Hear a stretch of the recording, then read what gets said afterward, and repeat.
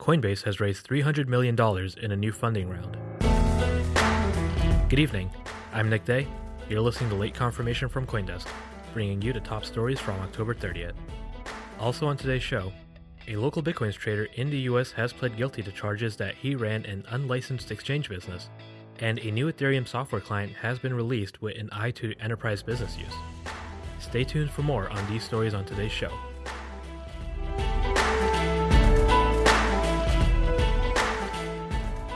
US-based cryptocurrency exchange Coinbase has just announced $300 million in new funding.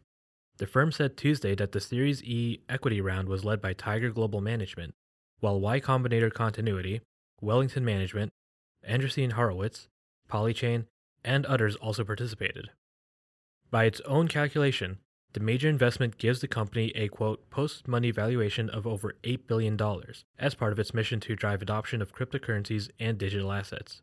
Going forward, Coinbase said the funds will be put toward international expansion and developing infrastructure to support its exchange services.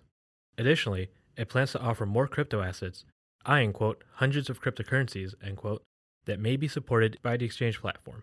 In the future, it added, quote, we will lay the groundwork to support thousands. The developer that formalized the code underlying most initial coin offerings, Ethereum's ERC20 token standard, has proposed a new approach in a bid to make the funding schemes more safe for would-be investors. Speaking in Prague on Tuesday at DevCon 4, Ethereum's annual developer conference, developer Fabian Vogelsteller proposed a reversible ICO, or RICO, that would allow token investors to take back their funds at any stage in that project's lifespan. Specifically, the concept involves the creation of a special-purpose smart contract that allows investors to, quote, reverse their funding commitment, end quote. You are able to withdraw the funds you committed at any point of time, and you do this by simply sending back your tokens, Vogelsteller told the audience. Once Ether has been refunded, other investors can buy in. Because this is likely to lead to fluctuation in the value underlying a project, Vogelsteller said the startups will need some base funding from private investors outside the ICO as well. ICOs have increased in popularity over the past 2 years, attracting over $20 billion in cumulative funding, according to the CoinDesk ICO tracker. A 21-year-old Bitcoin trader from California has pled guilty to operating an unlicensed money transmission business and now faces a maximum of 5 years in prison. According to a news release issued Monday by the U.S. Attorney's Office for the Southern District of California, the trader, Jacob Burrell Campos, admitted as part of a plea deal that he had operated a Bitcoin exchange without registering the business with the Financial Crimes Enforcement Network. Burrell reportedly sold hundreds of thousands of dollars in Bitcoin to over 1,000 customers throughout the U.S. from January 2015 to April of 2016.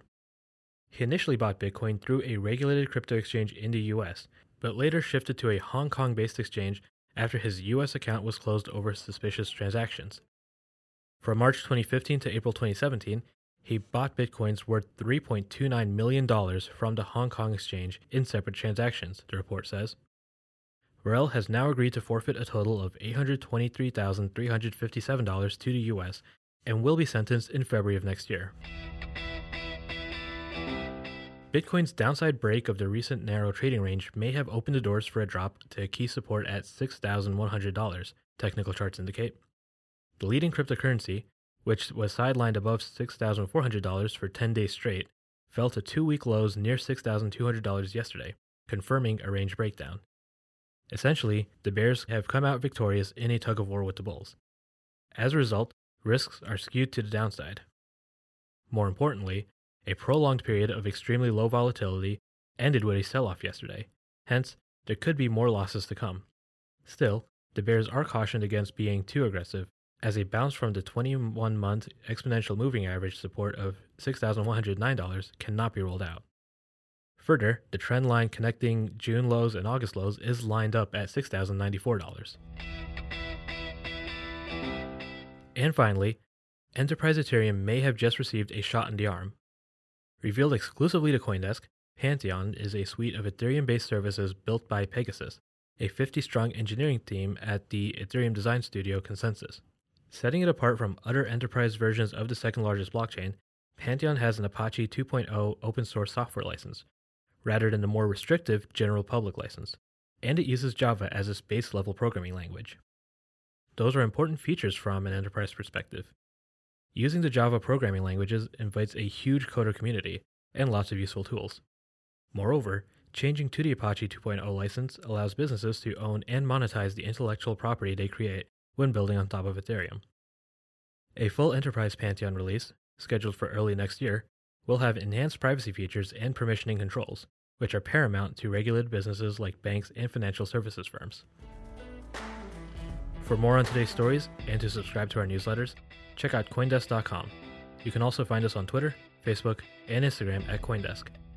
You can email us directly with notes, questions, or just to say hi at lateconfirmation at Coindesk.com. For Coindesk, I'm Nick Day. This has been Late Confirmation.